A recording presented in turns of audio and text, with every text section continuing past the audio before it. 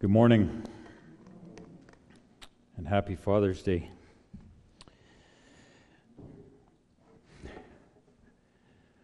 This is a day that we specifically honor our fathers and be thankful for their influence in our lives, and it's a good thing to do.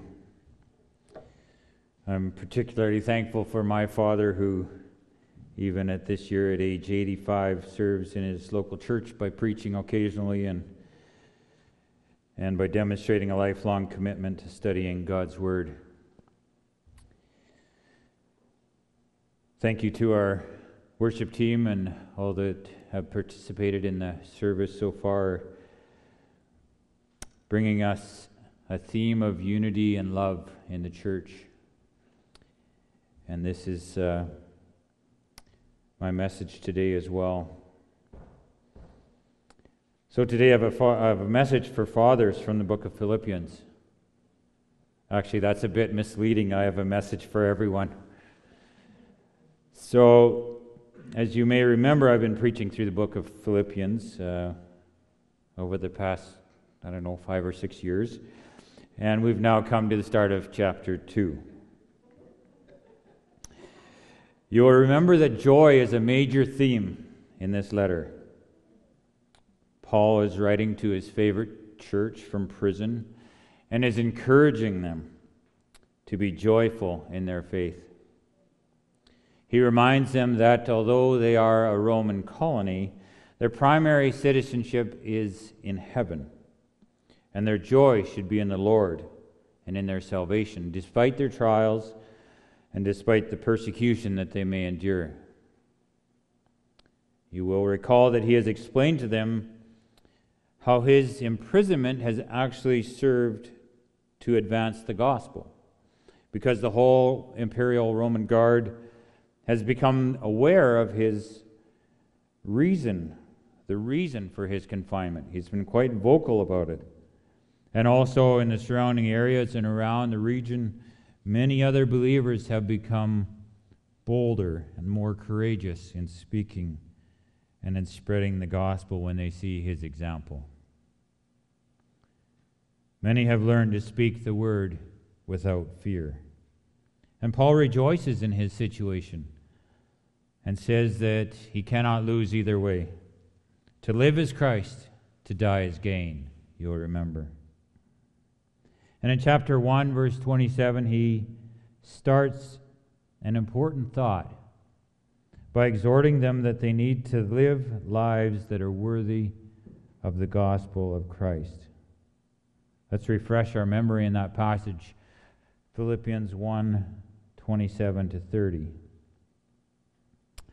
Only let your manner of life be worthy of the gospel of Christ, so that whether I come and see you or am absent, I may hear of you, that you are standing firm in one spirit, with one mind, striving side by side for the faith of the gospel, and not frightened in anything by your opponents. This is a clear sign to them of their destruction, but of your salvation, and that from God. For it has been granted to you that for the sake of Christ you should not only believe in him, but also suffer for his sake, engaged in the same conflict that you saw I had, and now hear that I still have. We can see from a study of this passage that there's an underlying encouragement and exhortation towards unity. We see it 3 times in verse 27. Standing firm in one spirit, with one mind, striving side by side. The need for unity is reinforced in verse 28 by the mention of their opponents. The message from verse 29 is that they will suffer for the sake of Christ, individually and as a church body. And they will be engaged in the same type of conflict that Paul has. This is and was a political type conflict and persecution that Paul faced for preaching the gospel. The church needs to be united in the face of opposition, in the face of suffering, and in the face of persecution. We then come to our passage under study for today, which is Philippians 2, 1-4. Let's continue reading. So, if there is any encouragement in Christ, any comfort from love, any participation in the Spirit, any affection and sympathy, complete my joy by being of the same mind, having the same love, being in full and of one mind. Do nothing from rivalry or conceit, but in humility count others more significant than yourselves. Let each of you look not only to his own interests, but also to the interests of others. Let's pray before we dive into this important passage. Would you pray with me? Our God and Heavenly Father, we thank you today that we can come freely and worship you and look into your word. We pray that as we open your word, you would open our hearts. That where there is need for change, we would change. We pray for unity in the church in the face of opposition in our society and in our country and around the world. We ask your Holy Spirit to be poured out on us this morning, to work in our hearts, to encourage and exhort us. I pray for clarity of thought and of speech this morning. And I thank you again. In Jesus' name, amen. This passage at the start of Philippians 2 is often read as a whole from verse 1 to verse 11 as a complete thought. And indeed it is a complete thought. But as I studied it, I found that there was a lot to include in one message. So I thought it would be better to break this into two messages. The second part is after lunch. No, I'm just kidding. It's whenever I'm up here again. And it builds on the first, and it contains some truth that deserves its own full attention. So we will examine verses 5 to 11 another day, although I will refer to them briefly and to explain how they fit together with the first 4 verses. Verse 1 now starts with a couple of 2 little words which are packed with meaning. And a good portion of my time was spent just trying to understand what those 2 words meant. They seem so simple upon superficial reading, but as one studies the passage, they are likely some of the most important words here. So let's begin. The first word in the ESV is so. So, if there is any encouragement. So is an inferential conjunction. And I didn't know what that was either. This is a word, a conjunction is a word that ties 2 thoughts together. And inferential means that, in this case, means in light of or in consequence of, as a consequence of what I've just said. So, in light of that, as a consequence of what he's just said is what he's saying. It could be also replaced by the word therefore, which we're probably more familiar with. So, see, I'm using it. So, what is Paul referring to? Now, most commentators believe that he is referring to verses 27 to 30, the thought that he developed just prior, with his exhortation to live a life that is worthy of the gospel by standing in unity with each other in the face of suffering and persecution. That's his thought. And he's just told them that they will suffer for the sake of Christ. He's told them that it has been granted to them that they should suffer, just as it has been granted to them that they should believe. Now, in light of this fact, and in consequence, as a consequence of what he's just told them, Paul has something more to say. He wants to build on that. The word "so" reinforces the importance of what he has just said because it builds on it. He has just told them to live lives, worthy lives, for the sake of the gospel by standing together in the face of opposition. So that's what he develops. He's pulling back, he's building off of his first thought there. Then he continues with another two-letter word, if. Now this is a very important word because he hinges 4 conditions upon it. And at first glance, this might seem a risky way to build an argument, but the study of the word in the original context indicates it's what is called a first-class condition. And I didn't know what that meant either. But that means that the condition is true already. So there's not really a debate about it. It's known by both parties to be true. The condition that follows is known to be true. So it's a little bit different than the way we use "if" today. So it may be also translated as "since," which might help us better understand it. Since the following conditions are true, then something else is the case. And Paul will follow the conditions with the only imperative verb phrase in the sentence, "complete my joy." So verses 1 to 4 is actually one complete sentence in the Greek. And "complete my joy" is the only imperative verb. So, that's the grammar lesson, apparently. That's about as far as I get. First-class condition, it's known to be true. So these conditions are known to be true by the reader and by the writer. So he's going to build off those 4 conditions to then command them to do something. So let's look at those 4 conditions which they all agree to be true. And we will know as well when we read them that they are indeed true.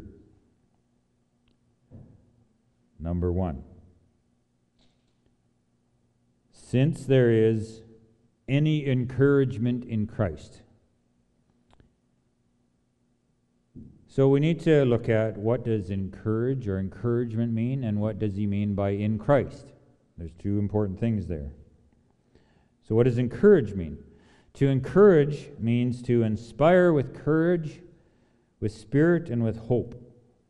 When you encourage someone, you inspire them with the courage to move on, to do something that is hard for them, or simply to uplift their spirit.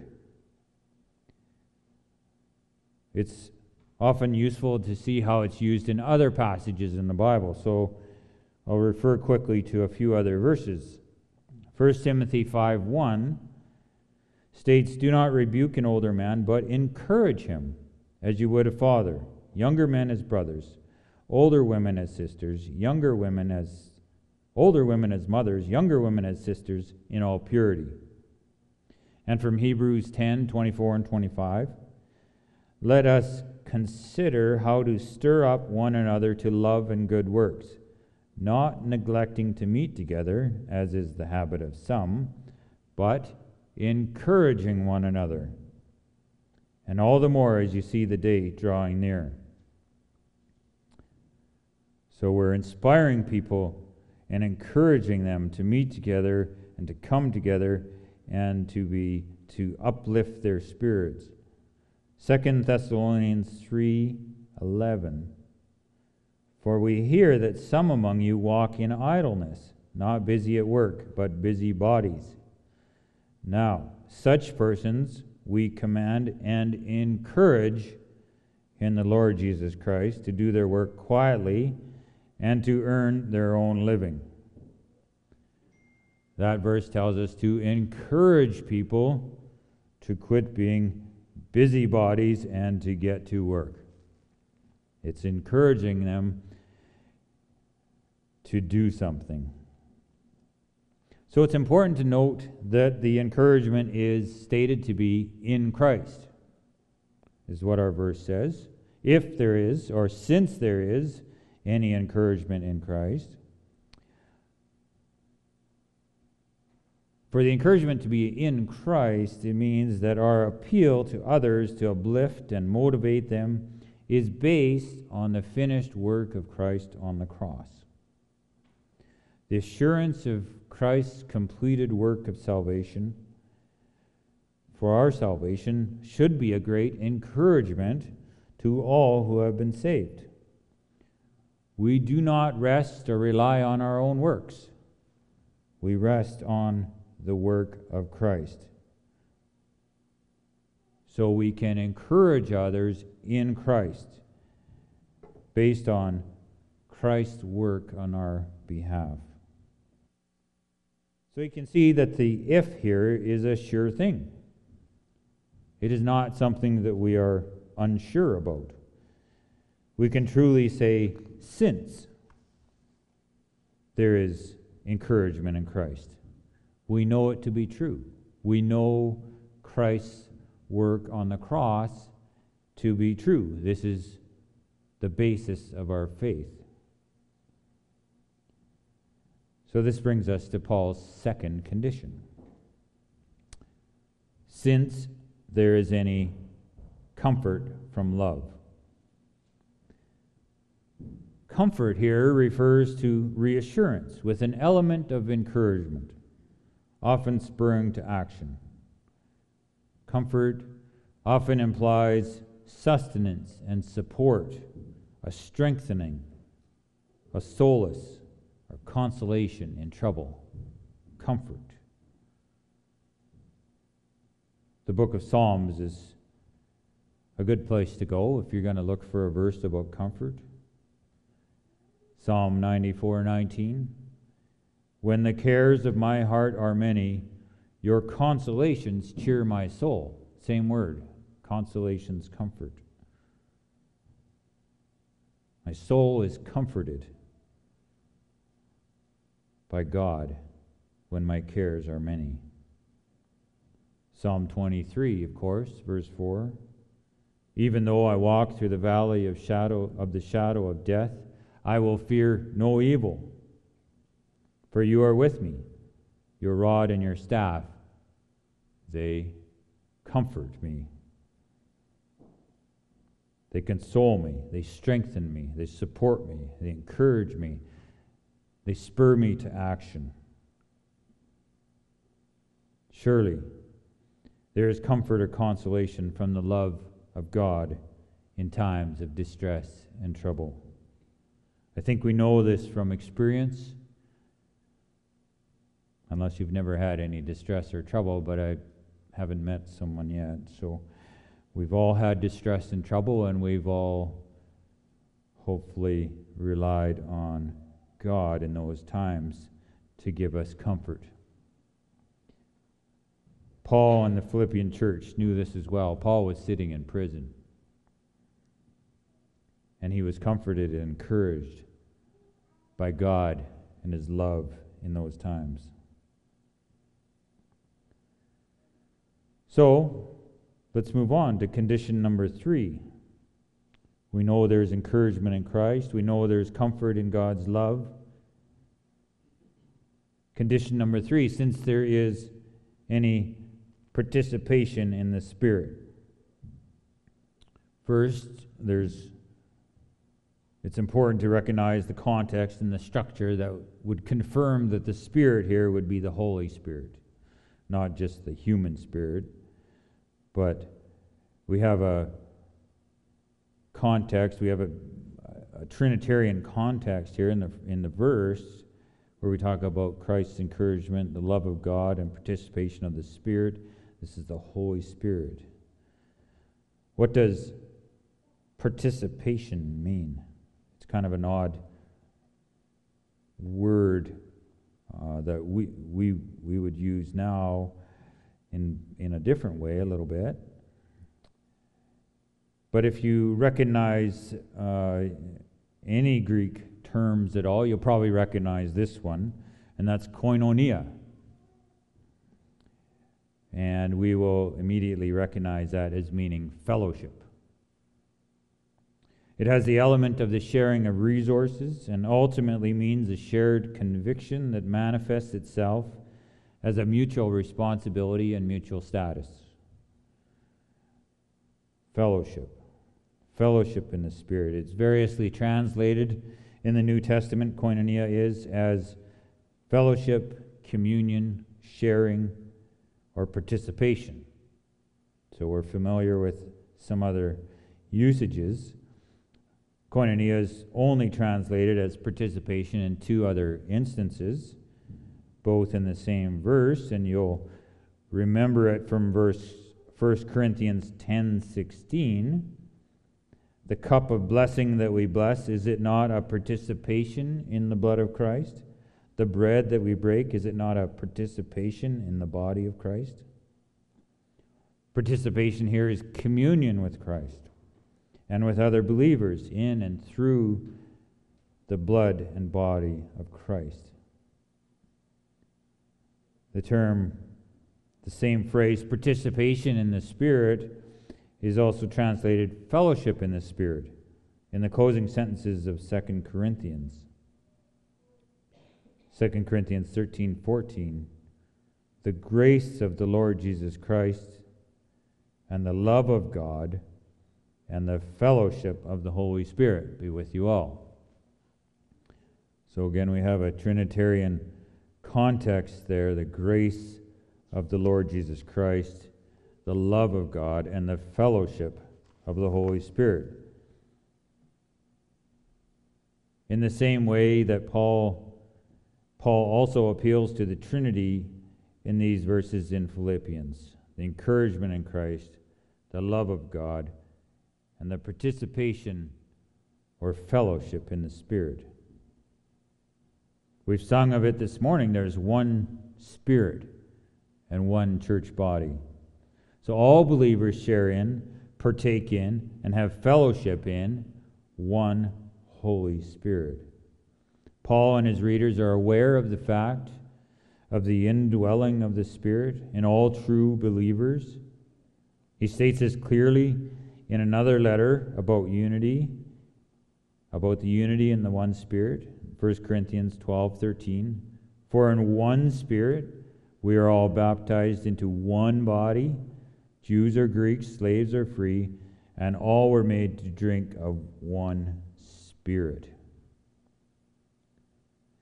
This participation in or fellowship in the Holy Spirit is a known truth to Paul and his readers, as well as us today, if we have experienced the saving grace of our Lord Jesus Christ. We are bound together by the Spirit. We have fellowship in the Spirit.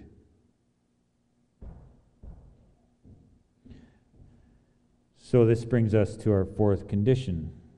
We know we have encouragement in Christ. We know we have comfort from love. We have participation or fellowship in the Spirit. Fourthly, since there is any affection and sympathy.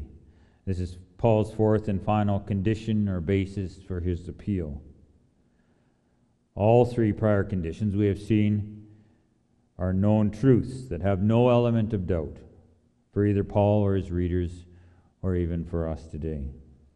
We know there is encouragement in Christ. We know there is comfort in the love of God, and we know that there is participation or fellowship in the Spirit.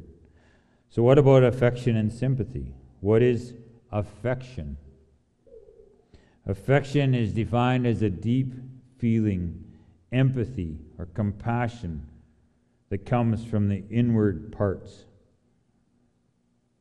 Literally, the bowels.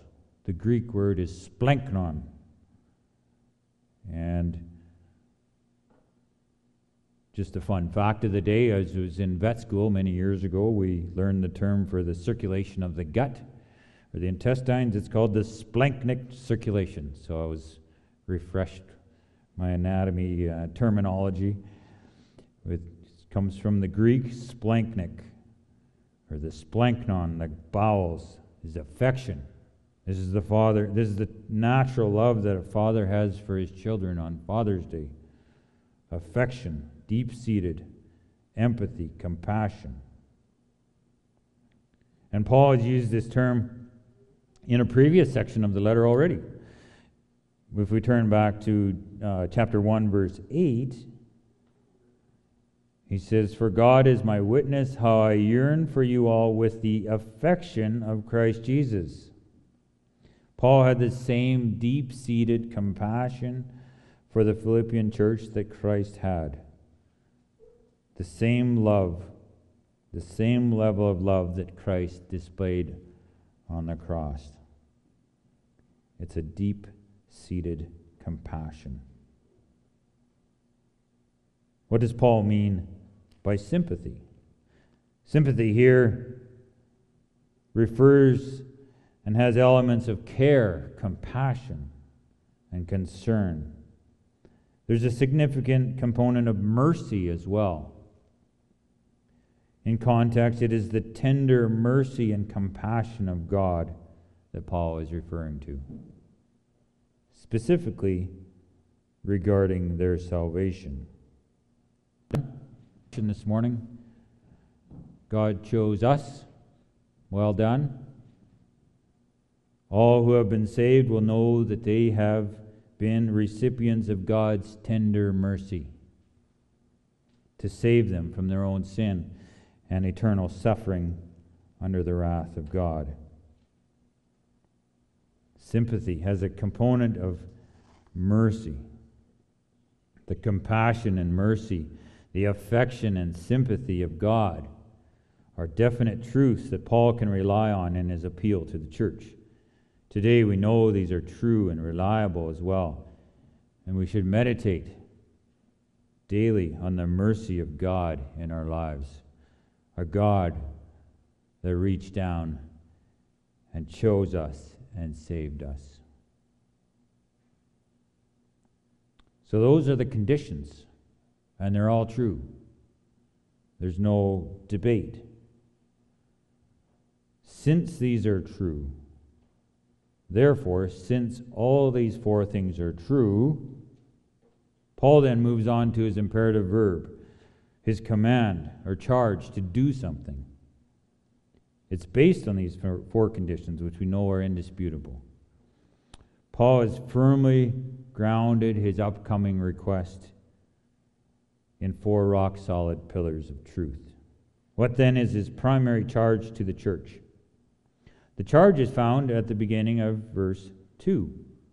Complete my joy. So what could this possibly mean? Isn't Paul's joy complete already? Isn't Paul's joy based on the work of Christ on the cross? How could someone else complete his joy? Paul demonstrates throughout this letter that true joy is found in the Lord. It is, of course, as per Galatians 5:6-22, a work or fruit of the Spirit, the Holy Spirit. Love, joy, peace.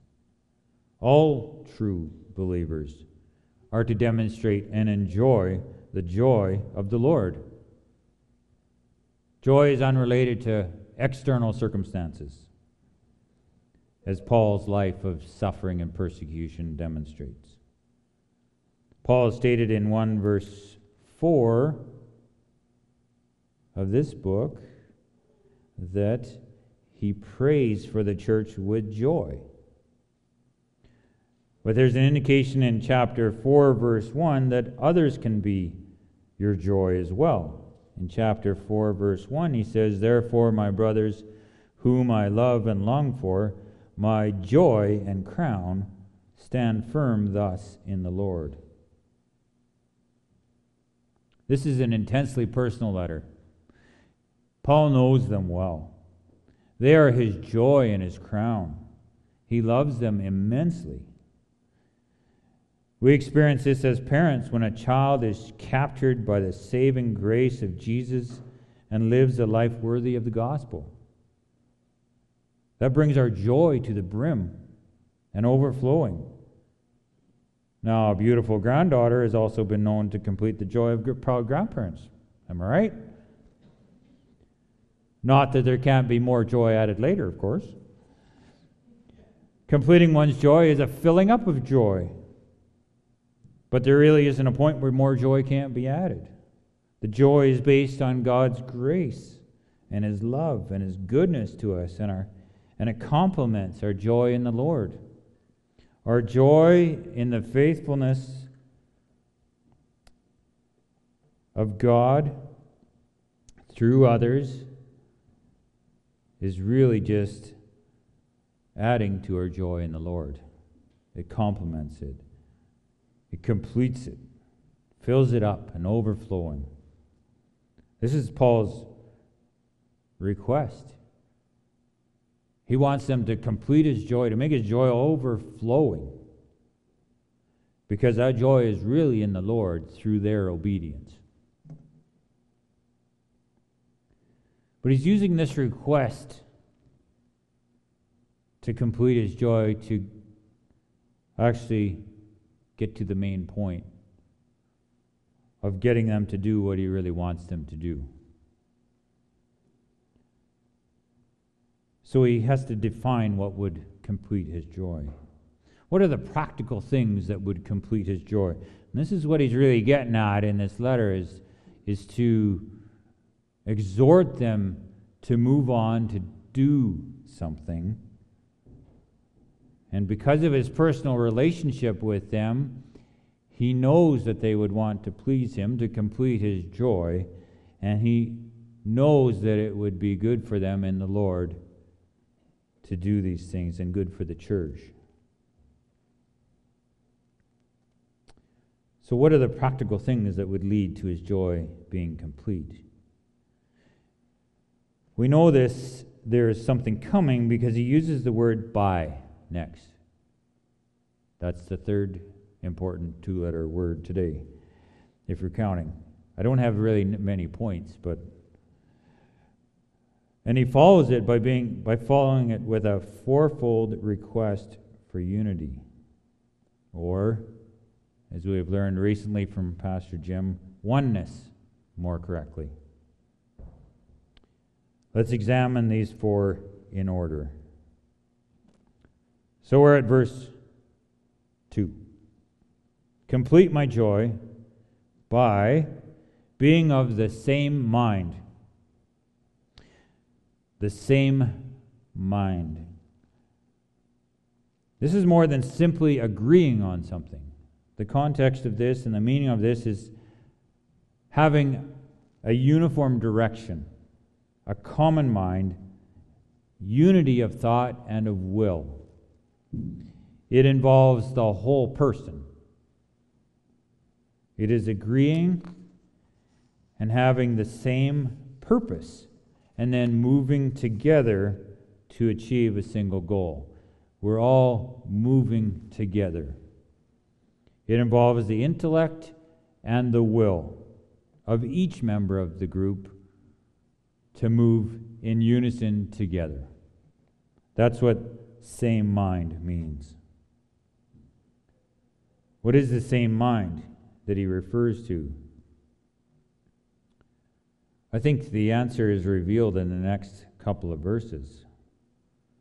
And I'll develop this later, but let's just look ahead just briefly. Verse 3 and 4. Do nothing from selfish ambition or conceit, but in humility count others more significant than yourselves. Let each of you look not only to his own interests, but also to the interests of others. And I kind of get there because of verse 5. He uses the word mind again, and says, have this mind among yours, which is in yours in Christ Jesus. And he goes to develop the concept of humility in Christ as our ultimate example of humility, and that which enables us to serve others. So I think, and there might be some debate about this, but in context, I think the same mind that he refers to is the complete dedication to humility through Christ. We'll develop that a bit later. Let's get back to the next way we are to complete Paul's joy. Complete my joy by having the same love. What is the same love that they all share? Well, it's the love of Christ that they have all received. And when we examine this in context, that should be the same love that they demonstrate to each other. This is agape love, completely unconditional love. Paul wants them to display Christ's love to each other in absolute humility. We've sung of this morning. They'll know we are Christians by our love. It's true. Complete my joy. Number 3, complete my joy by being in full accord. This isn't a term we use frequently, I don't think. Being in full accord means that their very souls, the innermost parts of their being, are in full harmony with each other. This can only happen through the Holy Spirit, and in the unity of the Spirit, in the fellowship of the Spirit, and can only happen when we give up our interests and look to the interests of others. What would it look like if our church was in full accord at all times, if we were in full harmony? Complete my joy, number 4, by being of one mind. Now, I think this is a reinforcing statement from the first request. By being of the same mind, it has a little bit different meaning. It's not only the same mind, that has a directional element, but it is one mind. And it reinforces the singular purpose of the church. And that unity is achieved by agreeing on that purpose, by being of one mind. We're together on it. So these 4 things are the means by which Paul's joy is going to overflow. When he hears of the church and is confirmed that they are moving together in one direction, with one love, with souls united in one purpose, his cup of joy in the Lord will run over. So, how are these things accomplished? He doesn't leave us hanging here. How do we achieve this level of oneness or unity in the church? How can we move as one together? We don't have to go very far. Paul answers these practical questions on how we can live out his 4 requests in the next 2 verses. We've read them already. Let's review them again, verses 3 and 4. Do nothing from selfish ambition or conceit, but in humility count others more significant than yourselves. Let each of you look not only to his own interests, but also to the interests of others. Paul now gives some very specific instructions about how to achieve unity in the church. The unity that will give him great joy and will bring much glory to God. He states this first in a negative command, what not to do, and then in a positive command for reinforcement. Well, let's look at his first instruction. Do nothing from selfish ambition or conceit. Or alternatively, do nothing from rivalry or conceit. Selfish ambition is self-explanatory. It refers to seeking good for oneself as one looks to accomplish his own goals and desires at the expense of others. There's an aspect of rivalry and hostility involved, as the only purpose is to further your own self-interest. You only need to observe young children at play to see this is a natural behavior in sinful man. One of the first words that a child utters is, "Mine." This is the definition of selfish ambition. Mine. Paul has used this term already in this letter. In verses 15 to 17 of chapter 1, when he's talking about other preachers, he says, "Some indeed preach Christ from envy." I just combined those words, envy and rivalry, or selfish ambition. But others from goodwill. The latter do it out of love, knowing that I'm put here for the defense of the gospel. The former proclaim Christ out of selfish ambition, not sincerely, but thinking to afflict me in my imprisonment. James also refers to selfish ambition directly in his letter to the churches, as he reminds them how to live peaceful and God-honoring lives. If we look to James 3, verse 13 and following, he says, "Who is wise and understanding among you? By his good conduct let him show his works in the meekness of wisdom. But if you have bitter jealousy and selfish ambition in your hearts, do not boast and be false to the truth. This is not the wisdom that comes from above, but is earthly, unspiritual, demonic. For where jealousy and selfish ambition exist, there will be disorder and every vile practice. But the wisdom from above is first pure, then peaceable, gentle, open to reason, full of mercy and good fruits, impartial and sincere. And a harvest of righteousness is sown in peace by those who make peace. What causes quarrels and what causes fights among you? Is it not this, that your passions are at war within you? You desire and you do not have, so you murder. You covet and cannot obtain, so you fight and quarrel. You do not have because you do not ask." Selfish ambition is defined as earthly, demonic, spiritual, unspiritual, and the root of disorder and the root of every vile practice. Allowing the passions within to control our behavior causes quarrels and fights and massive disunity. Do nothing from rivalry or selfish ambition or conceit. What is conceit? Conceit is defined as pride without proper basis, an elevated and unsubstantiated view of one's own worth. A person is conceited if he thinks that he is so much better than anyone else, but in fact no one else thinks that he is better than anyone else. Perhaps he is better at something, but he just lords it over everyone else and takes much pride in his position. Interestingly, this is the only time this Greek word is used in the New Testament, and its root meaning has elements of emptiness in it. Empty conceit. There's nothing behind it. There's nothing to substantiate the pride. Rivalry, selfish ambition, empty conceit are not to be motivators of anything that we do. Do nothing from rivalry or conceit. Paul then turns to his positive commands. But in humility, count others more significant than yourselves. Here, I believe, is the key word to understanding our passage and to achieving peace and unity. Humility. What is humility? I think we need to understand it before we can model it.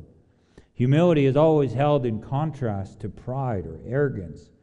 We know from context here that humility is contrasted to selfish ambition or conceit. Let's look at a few other passages to gain a fuller understanding. From Colossians 3:12 to 17. Put on then, as God's chosen ones, holy and beloved, compassionate hearts, kindness, humility, meekness, and patience, bearing with one another. And if one has a complaint against another, forgiving one another. As God has forgiven you, so you must also forgive. And above all these, put on love, which binds everything together in perfect harmony. And let the peace of Christ rule in your hearts, to which indeed you were called in one body. And be thankful. Let the word of Christ dwell in you richly, teaching and admonishing one another in all wisdom, singing psalms and hymns and spiritual songs with thankfulness in your hearts to God. And let whatever you do, in word or deed, do everything in the name of the Lord Jesus, giving thanks to God the Father through him. Put on humility. We can already see here that one of the essential features of a united and peaceful church is humility, rooted in the love of God with a desire to live worthy of the gospel. We are reminded in 1 Peter that we are to be clothed with humility. Humility should be the first characteristic that another person observes in our lives.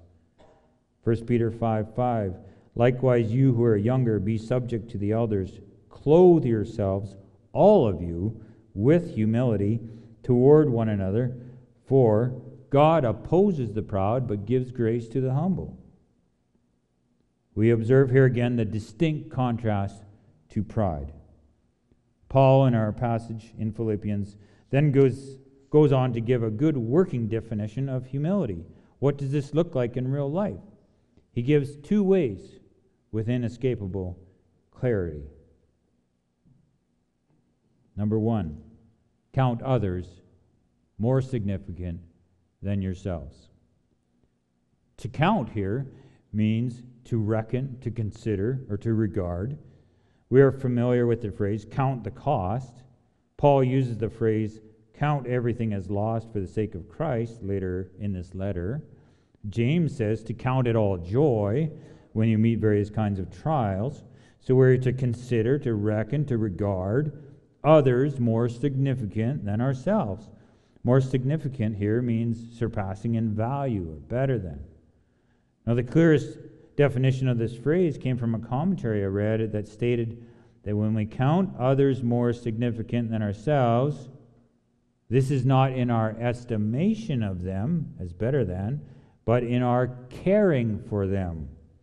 The needs of others are more significant than our needs. The needs of others are more significant than our needs. That's what that means. We are all equally valued by God, but in humility, we are to regard the needs of others as more significant or more important to our needs. We're going to step on some toes here. Sorry to the self-care, me time, take care of yourself so you can take care of others, secular psychology. It's not biblical. This message is countercultural. It's blatantly countercultural. This is against everything we learn on the internet. The definition is reinforced in Galatians 6:2. Bear one another's burdens and so fulfill the law of Christ. The law of Christ is that we bear one another's burdens. Do you see how it works? If we each bear one another's burdens, all of our burdens are collectively carried, including our own. But we must act with one mind, with one heart, in full accord for this to work. We can't hire pastors to bear the burdens of everybody in the church. That would be easy. Well, for us, it wouldn't be easy for the pastors. It would be impossible. We can't do it without the work of the Holy Spirit and without full submission to our Savior.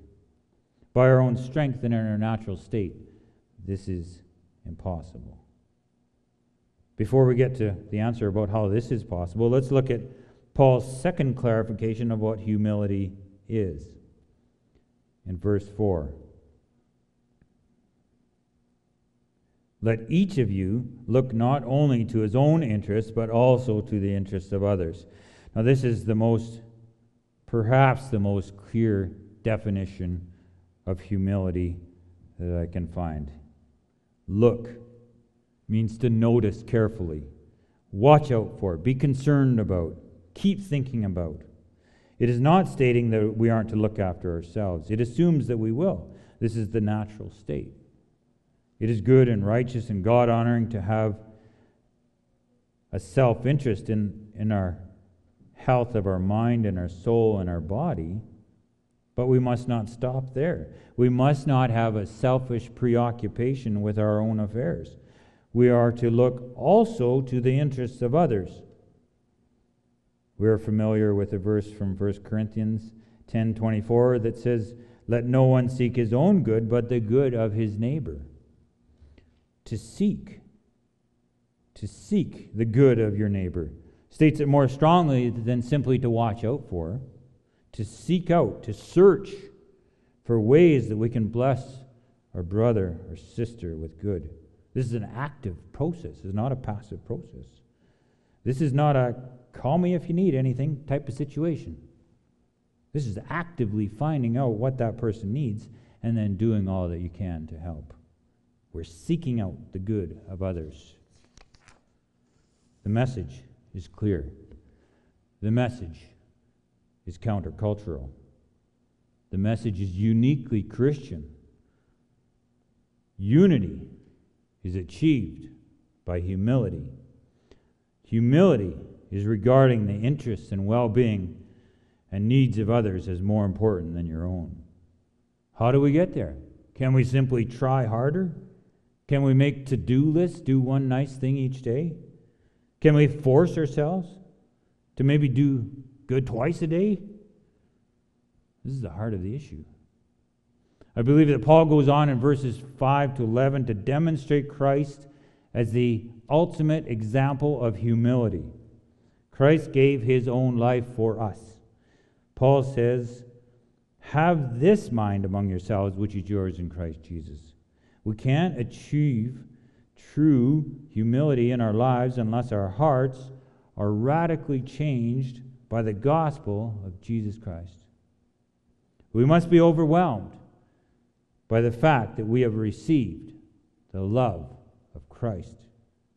That Christ himself came from glory in heaven, humbled himself to become a man, lived a sinless life, and died a death on our behalf to save us from the wrath to come, to the glory of God the Father.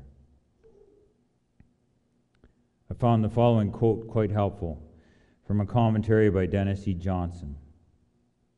"How then can we fail to respond to such divinely imparted encouragement, comfort, love, and companionship? How can we refuse to lay down our selfish ambition and vain conceit, our hurt feelings and competitive urges?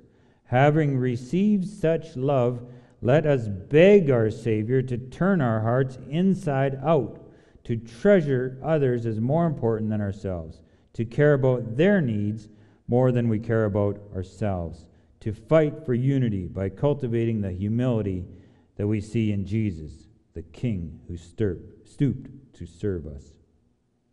How can we fail to respond? If you are a believer here this morning, would you allow your heart to be overwhelmed by a knowledge of your Savior's love for you?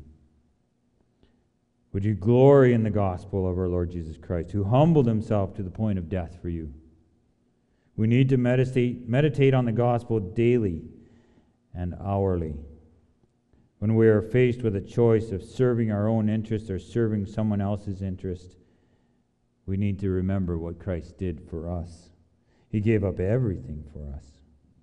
Can we not give up a few minutes or an hour of our time for someone else? Can we slow down the game a little? Listen and watch and seek out another's good. We're a busy society. We need to slow down.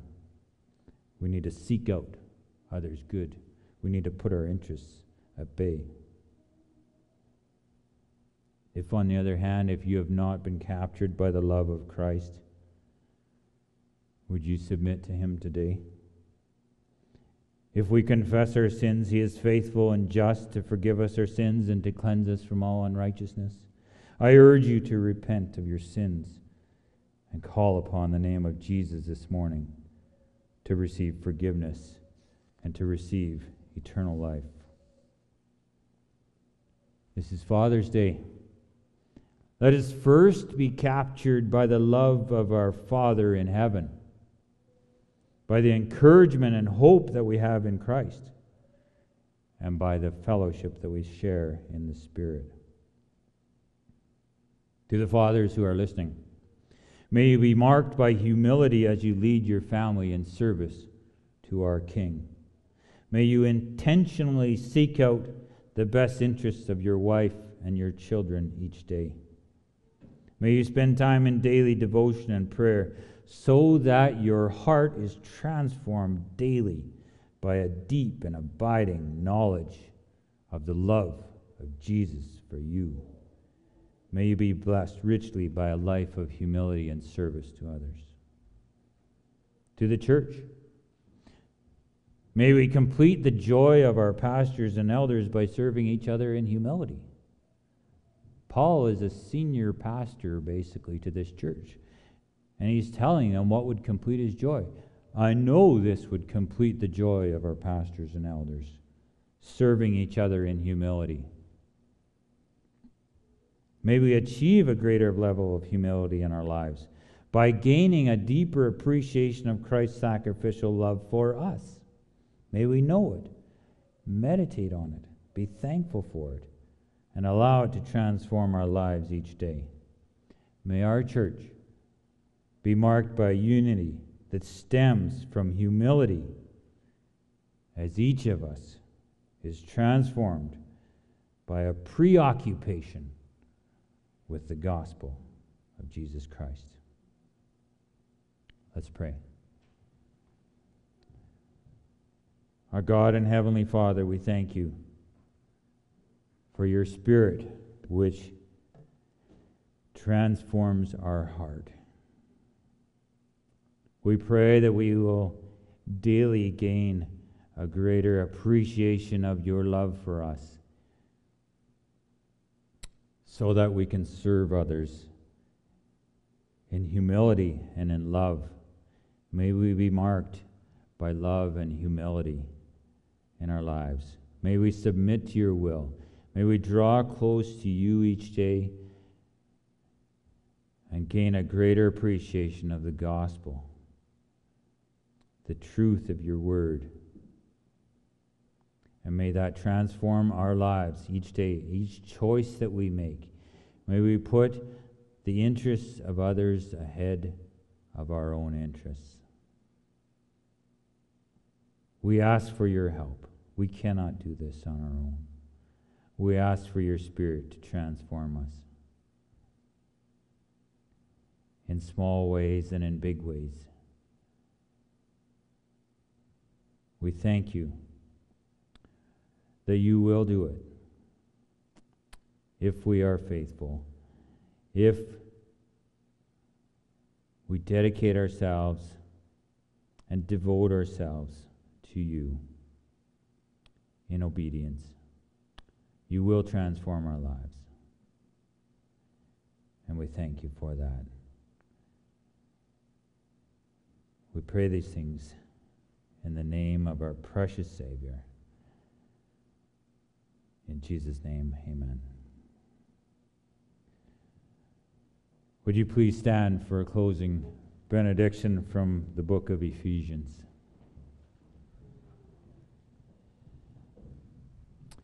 Ephesians 4, verse 1 to 6. I, therefore, a prisoner for the Lord, urge you to walk in a manner worthy of the calling to which you have been called, with all humility and gentleness, with patience, bearing with one another in love, eager to maintain the unity of the Spirit in the bond of peace. There is one body and one Spirit, just as you are called to the one hope that belongs to your call. One Lord, one faith, one baptism, one God and Father of all, who is over all and through all and in all. Amen.